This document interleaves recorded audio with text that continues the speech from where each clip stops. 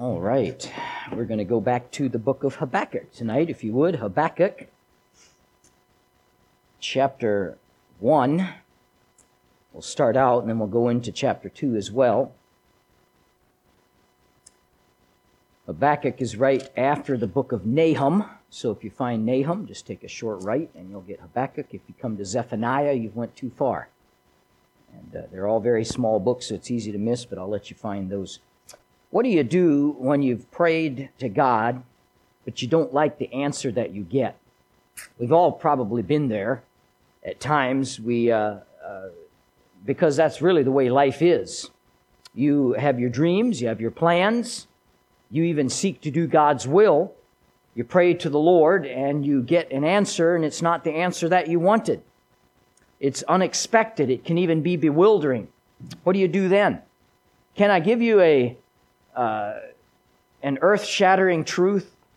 Your plan and God's plan are sometimes not the same. That's something we learn sometimes the hard way. You say, and I say, we've said to the Lord, your will be done. But what we really mean sometimes is, I hope your will is what I want. That's what we really hope God's will is. And sometimes it shocks us when God has something completely different in mind. This is Habakkuk. He doesn't like the answer he received. Last time we talked about the prayer to God. At first he thought that God was ignoring Judah's sin. And secondly, he never thought that God would use Babylon to judge the people of Judah. And he was wrong both times. And so again, I ask, what do we do when God doesn't live up to our expectations? How do you respond when the Lord's response isn't what you expected or wanted? Let's read a passage and we'll look at how Habakkuk dealt with it in chapter 1, starting at verse number 12. And we'll read through verse 4 of chapter 2. Art thou not from everlasting, O Lord, my God, mine Holy One? We shall not die, O Lord. Thou hast ordained them for judgment, and, O mighty God, thou hast established them for correction. Thou art of purer eyes than to behold evil, and canst not look on iniquity. Wherefore lookest thou upon them that deal treacherously, and holdest thy tongue when the wicked devoureth the man that is more righteous than he. That's a hard one. When the wicked is used by God to destroy someone more righteous than the wicked one is. This is a problem that Habakkuk had. And make us men as the fishes of the sea, and as creeping things that have no rule over them. They take up all of them with the angle. They catch them in their net, and gather them in their drag. Therefore they rejoice and are glad. Therefore they sacrifice into their net, and burn incense into their drag, because by them their portion is fat, and their meat plenteous. Shall they therefore empty their net, and not spare continually to slay the nations? Chapter 2, verse 1. I will stand upon my watch, and set me upon that tower, and will watch to see what he will say unto me, and what I shall answer when I am reproved. And the Lord answered me and said, Write the vision, and make it plain upon tables, that he may run that readeth it. For the vision is yet for the appointed time, but at the end it shall speak and not lie. Though it tarry, wait for it, because it will surely come. It will not tarry. Behold, his soul, which is lifted up, is not upright in him, but the just shall live by his faith. Father, I pray you'd help us now, use a reading of your word, as we look at questions that Habakkuk had for you. We pray in Jesus' name, amen. Habakkuk was troubled by something that troubles all of us. His view of God and the injustice that he saw around him did not reconcile. He could not make those two things square up. Pollster George Barna asked Americans, if you could ask God one question, what would it be?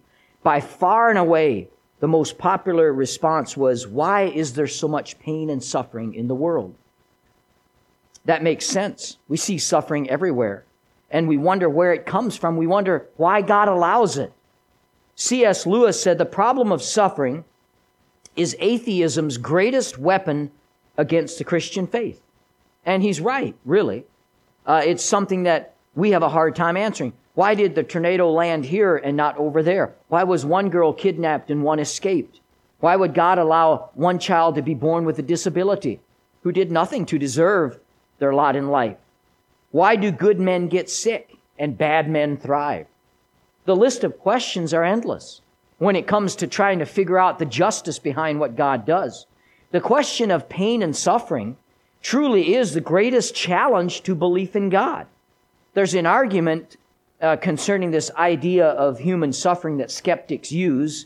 It's called the trilemma. Let me explain it here. The argument is set up by naming three things that we believe as Christians, and then trying to show that they are irreconcilable. Here are the three facts, and see if you don't agree with all of these. God is all-powerful. He can do anything He will. We believe that. Secondly, God is all-loving. He intensely values and loves His creation. And number three, suffering is an all-pervasive part of this world. All three of those statements are true. But the argument used is that these contradict one another. If God is all-powerful, He could remove your suffering. If God is all-loving, He would remove your suffering. But the fact that there is suffering proves that one or both of these statements are not true. This is the trilemma. How do you deal with that? Because that's something people wonder. That's something I've had those discussions. You probably have too. The problem can be resolved if we do not limit the attributes of God. Yes, God is all-powerful. Absolutely, God is all-loving. But what if we add to that equation that God is also all-wise? He is also eternal. Evil is not eternal. It exists in time, but God is eternal. And so let's not make the mistake to hold God before our bar of wisdom or our timetable, because He is so far above what we are.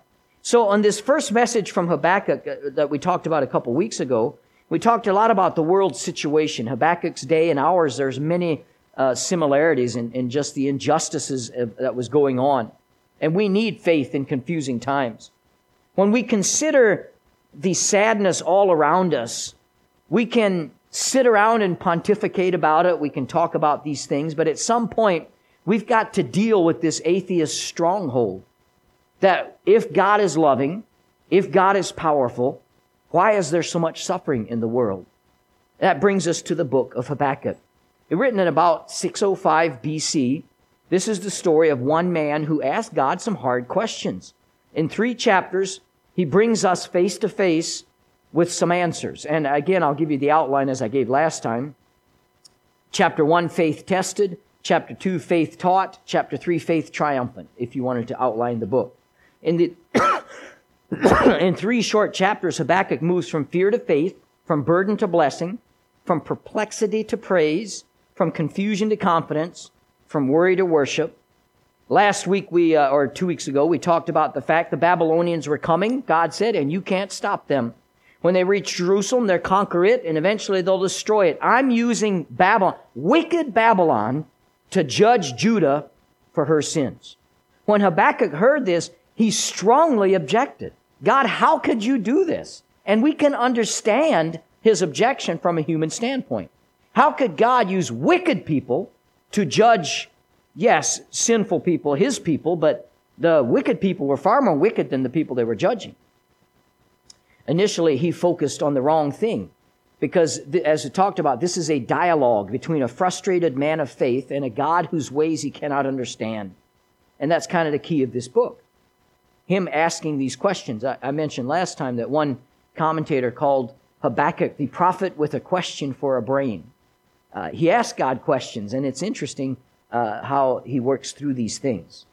So he focused on not Judah and her sin, not Babylon and her evil, and not even his own doubts. He focused on God and why he was doing what he was doing.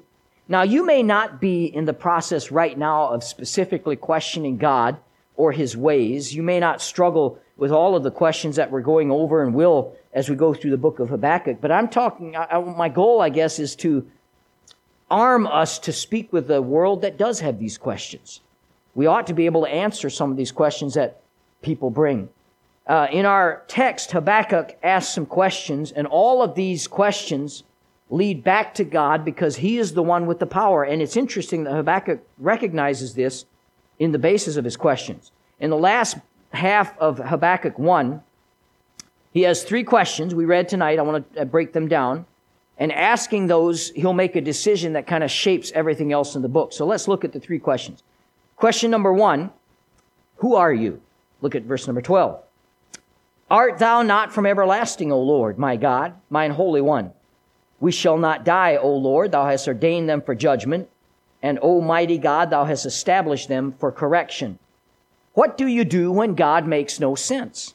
You have 2 choices. You can either walk away from your faith and not believe God at all anymore, or you can remind yourself who God is. This is a great help. Sometimes what we need is a good dose of theology to strengthen our faltering faith and a reminder of who God really is, realizing our smallness and His sovereignty. He was faced with the news that the hated Babylonians would soon invade Judah. Nothing could stop them. So what does Habakkuk do? He goes back to what he knows of God. I think that's interesting. In dealing with the troubles that were coming that he could not understand, he starts with creating a baseline in his mind. I've got to remember who God is. Look at what he calls God, everlasting. That's essentially saying you're sovereign. He called him Lord. You're the personal God of Israel. He called him God. You're the strong one, the creator, the majestic ruler. He called him holy. You're in a class all by yourself and set apart from sin. He called him mighty. You have all the power. He's not just whistling Dixie here. He is establishing in his mind a reminder of who God is. As Habakkuk gets his mind around this shocking truth that God's going to use Babylon to judge Judah, he goes back to what he knows to be true of God. This is a vital step for all of us when life doesn't make sense, when God seems to be doing something we don't understand, whether it's sickness in the family or something to one of our children or something we just don't get what's happening. We better get to the understanding who God is. That's vital. Consider that if you remove God's sovereignty, you'll question His wisdom. If you remove God's love, you'll question His goodness. If you remove God's majesty, you'll question His power. If you remove God's holiness, you'll question His fairness. If you remove God's protection, your trust in Him will falter. You'll start losing your faith. So the question really is not then, do I believe in God? The question ought to be, what kind of God do I believe in? And I find it interesting that Habakkuk, in the beginning of the questions he asks, he established in his mind firmly who God is. Faith is a choice. As we look around at the world around us, it does bring us many unanswerable questions. But if there is no God, or if He is not good, then nothing at all makes sense. We do this in our relationships all the time. As we maybe hear something that somebody said, and we gauge what we hear versus what we know of the person, that doesn't sound like them, or doesn't sound like something they do. I remember a few years ago, in my office, I had a meeting with someone I considered a dear friend. I had spent many, many hours with this gentleman from our church, and he had heard some outlandish claims about me and supposedly things I had said or done. Most of it was totally taken out of context. But I remember looking at him and just telling, what hurts me most is not the claims that you're making, but that you think I'm the kind of person that would do those things and say those things. That's really what bothered me the most. Because you know me, and you know, or you should, and a lot of times we'll hear about something that somebody did or said, and we ought to square that with what we know about them. Of course, people can always surprise us, but when we start to question God, remember who He is. Remember His attributes. That's what Habakkuk did, and it helped him. When faced with mysteries that we cannot explain, let's begin with a baseline of facts. Let me give you a few here. God is good. Do you believe that? God is holy. God is just. That's a tough one for us sometimes. We look around, it doesn't seem like God is just, but God is supremely just. He knows all things. God is love. God makes no mistakes. The Bible is true from cover to cover. Jesus Christ is the Son of God. The Holy Spirit is real. God is always with me. If I try my best to serve the Lord to the best of my ability, all things that happen in my life will work out together for my good. That's a hard one to accept sometimes. God will complete His work in me. Do these truths not help bring some faith to our heart? They sure ought to, and that's exactly what Habakkuk is doing here in verse number 12. Despite his confusion, he is giving a testimony to his own faith in God. He is reminding himself who God is. By the way, how do we gain this knowledge that he had in verse 12? We get it from being in the Word of God. As you read the Bible and you learn the mind and heart of God, and you know the character of God, it'll help you. If you begin to question God, a good practice for us to do is to do a study on His character and learn who He really is. This leads us to the second question. How can you do this? Look at verse number 13. Thou art of purer eyes than to behold evil, and canst not look on iniquity. Wherefore lookest thou upon them that deal treacherously, and holdest thy tongue when the wicked devoureth the man that is more righteous than he? How can you do this? Is what he's asking God there essentially. And this is the heart of the problem, the questions we face as well, the inequities in the universe, the things that seem so unfair. And even the world knows that we are surrounded by inequities. John F. Kennedy said there's always inequality in life. Some men are killed in war, some men are wounded, and some men never leave the country. Life is unfair. Now, we all understand and we accept that in each life some rain must fall. But how many of you have ever felt that some other people get a sprinkle and you get a torrential downpour? And we understand, we just deal with some things and it seems unfair. How do we explain that? Well, Habakkuk's problem stemmed from a seeming conflict in God. God cannot tolerate wrongdoing. That's true.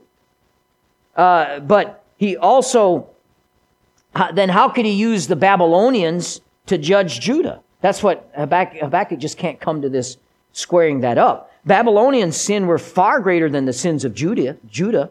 Is this not a contradiction? Well, no, it's not, because that's what God chose to do. There are no contradictions with God. We have to recognize that. He does things that seem to us inconsistent, and the key to that thought is it seems to us. Isaiah 55:8. It's a good thing for us to memorize this verse. For my thoughts are not your thoughts. Neither are my ways your ways, saith the Lord. He makes it clear. Look, there's a way you would do it.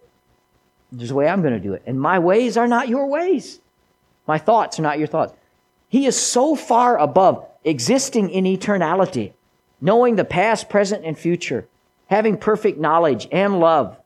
We don't have even the beginnings of the ability to make some of the decisions that we think we know better. God's ways will not always make sense to us. We simply don't know why things happen the way they do.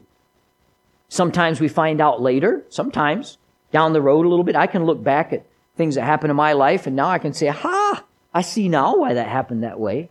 There's some lights have went on as I look backward. But then there's some things we don't know and understand probably until we get to heaven. Why God allows certain things. Technically speaking, David Ring was born dead. Doctors were able to get him breathing, but the oxygen deprivation affected his brain and left him with cerebral palsy. He suffered from a speech impediment, hands that did not cooperate. He walked with a limp. And if that wasn't enough for David Ring, both of his parents died by the time he was age 14. His remaining family feared that David would never have a normal life. They assumed he would never marry, he would never have children, he would never drive a car, he'd never be able to earn a living on his own. But as a teenager, David surrendered his life to God and came to see his disability as a gift. Today he's married, has 4 children, drives a car, and speaks to more than 250 audiences a year.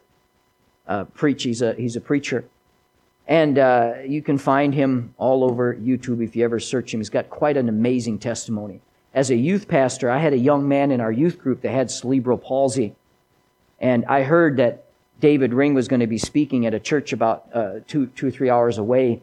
And I talked to his parents, and they took him, and that just fired that young man up like you wouldn't believe. Seeing somebody who was like him used by God in a great way. At his speaking engagement, David sells T-shirts that's with this slogan, "Don't whine, shine." One of David's axioms is don't ask God why, Ask God what? Ask Him, what do you want me to do in this situation or with this disability? You do not choose many of your difficulties, but you do decide how you handle them. And David Ring has been a tremendous blessing and encouragement to millions of people because he chose to respond correctly. Every thoughtful person wrestles with this at some point. We have to get to the first law of spiritual life. You remember that? We talked about that a couple years ago. He is God, and we're not. That's the first law of spiritual life. That'll help you if you remember that. And that'll help you to answer questions. Sometimes I'm asked questions that I don't have the answer. Why did this happen? Or why did God do that? And sometimes I'll just give that answer. I don't know. But I'll tell you one thing. I know there's a God. I know He loves us. And I know that I'm not Him. And I can't answer some of those questions. And sometimes we never will. It's good for us to remember Psalm 115:3. But our God is in heaven, in the heavens. He hath done whatsoever He hath pleased. I want to finish that verse with any questions. He has done whatever He pleased. And He does not ask our counsel always. It's interesting how many Christians would like to be consultants. They would like to be consulted by God on how to do things. I think this is how it ought to go down. I think this is the way it should be. And we just remember God is God, and we are not. Now, at this point, God still has not answered Habakkuk any of his questions. That comes in the next chapter. But suffice it to say that we are on the right track if we start to recognize who God is. That's a good beginning to getting some of our hard questions answered. Until we grasp that, we'll continue to struggle. So the first step is realizing who God is. And then we come to question number 3. We found in verse 17. Here's a hard one. How long will this last? Look what he says in verse 17. Shall they therefore empty their net and not spare continually to slay the nations? The they, of course, here refers to the Babylonian army. They keep on conquering one nation after another. No one can stop them. If they want a city, they take it. If they capture you, they'll probably kill you. To them, men are like fish, and they've got the net. They're just drawing the net. And guess who they're fishing for now? They're fishing for Judah. And he's asking, essentially, how long is this going to go on?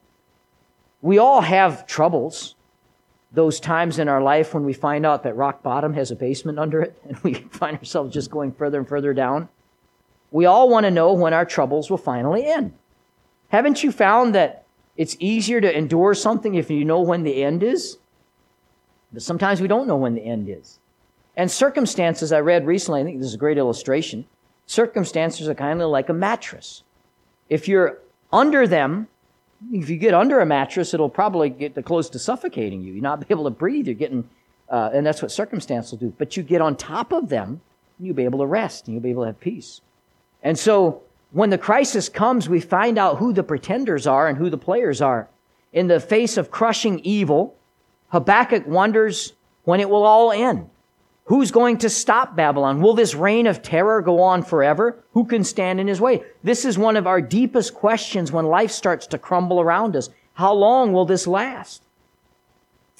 If it never ends, will we be able to survive it? So there you have Habakkuk's 3 questions. Who are you, Lord? Habakkuk answers his question with that. He answers his own question, supplies the answer. Then he asks, how can you do this? No answer is given. He asks, how long will this last? Also no answer is given as of yet. Some answers in our life to those type of questions will not be answered on this side of heaven, I'm convinced. And this is where it requires us to trust God. Are you able to do that?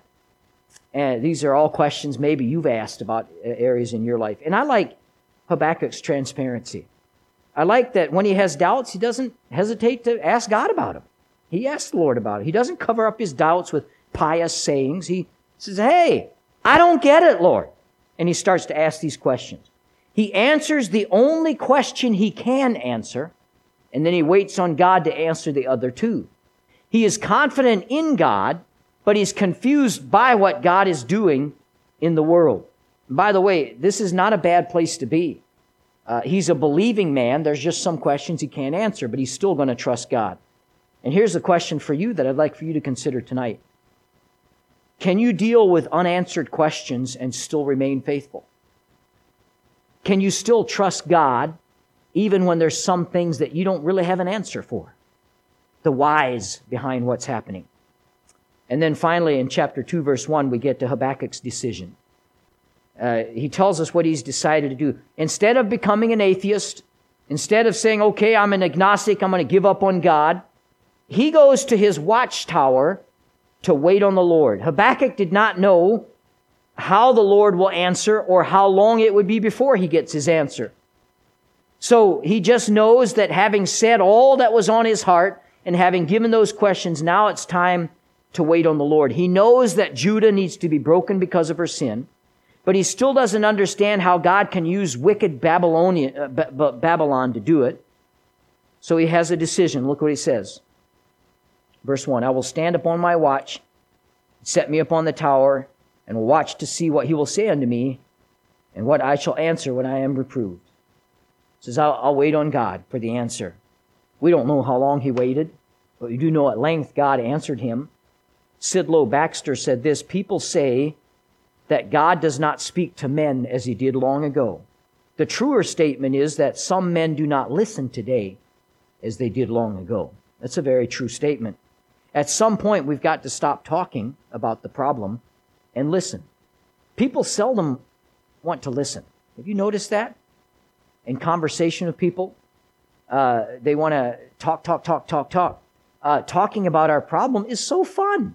We continue to lay it out on other people. Of course, we need friends that'll listen to us in time of need, but some Christians can't get better because they won't stop dwelling on the problem. Psalm 55:22. Cast thy burden on the Lord, and he shall sustain thee. He'll never suffer the righteous to be moved. Why is it so much easier to go to social media with our problems than it is to go to the Lord? And yet we do that all the time. Could it be because we don't like to wait? We like immediate gratification. It's better for us when we tell sympathetic friends about our problems. They immediately give us, they come to our pity party and celebrate with us. But giving it to the Lord. We've already reached a turning point here in Habakkuk.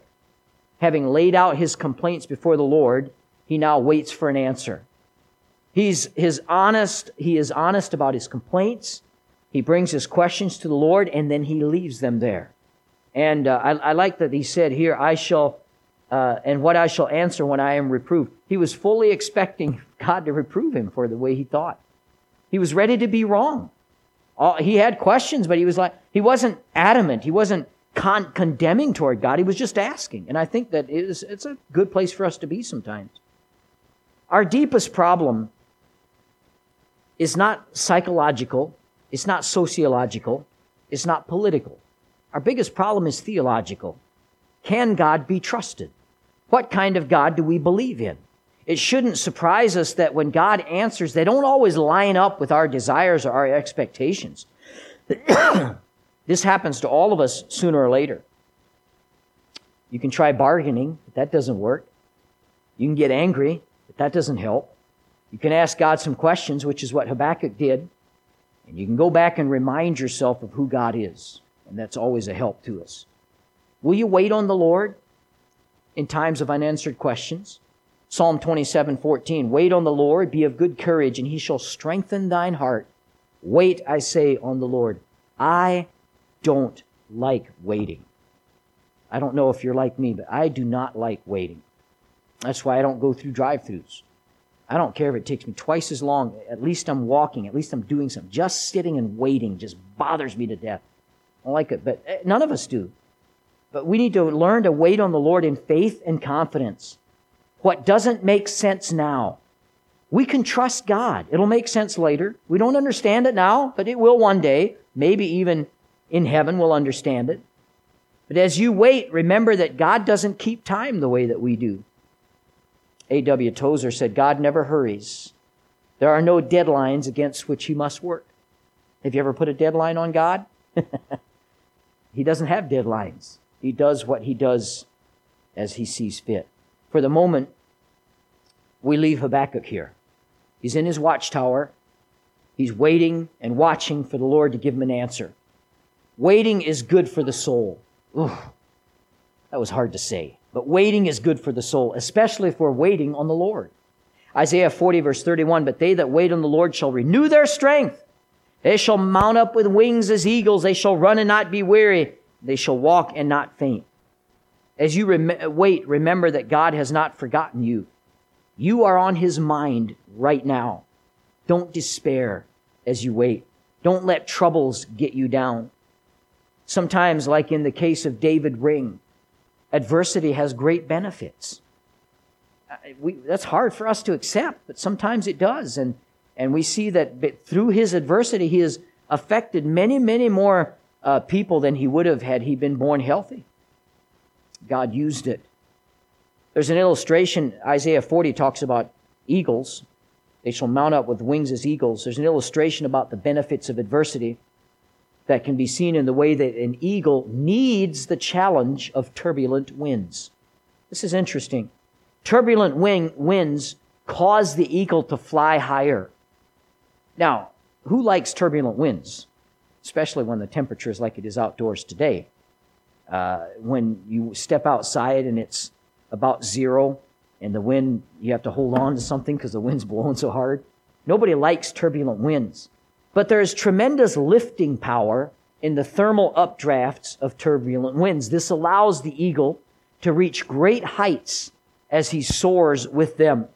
Turbulent winds allow the eagle to get a larger view. The higher he flies, the better his perspective of the land below him. From this higher position, he's able to see more.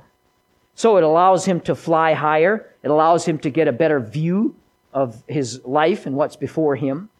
Turbulent winds also lift the eagle above harassment. The crows hit at him at lower altitudes, but as those turbulent winds hit him and lift him high, it gets him above all those pesky, harassing troubles. As he soars high, he leaves behind him all these distractions.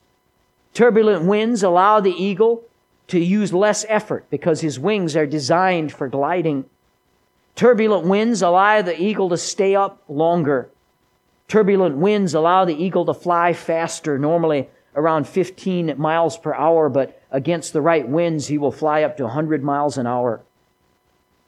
And I wonder if what we could accomplish in our life, if instead of getting discouraged by the turbulent winds in our life, we would allow God to use them in our life to take us to greater heights. If we just trust Him. Instead of getting bitter, instead of getting angry, instead of getting discouraged, just trust Him. And like David, Ring says, don't whine, shine. And let Him use those things in our life. He knows best. We don't get it sometimes. We don't understand it. We have questions for Him. But at the end of the day, God knows best. The question is, will we trust Him? Will we trust Him? That's what we need to do. Like Habakkuk, I don't get it. I don't understand it. But I've asked God, now I'm going to sit here and I'm going to wait for His answer. And even if He reproves me, I'm ready. I'm ready to hear what He has to say. What a great attitude. I hope that's yours today. Let's trust God. In the midst of unanswered questions, let's just trust that He knows what's best for our life.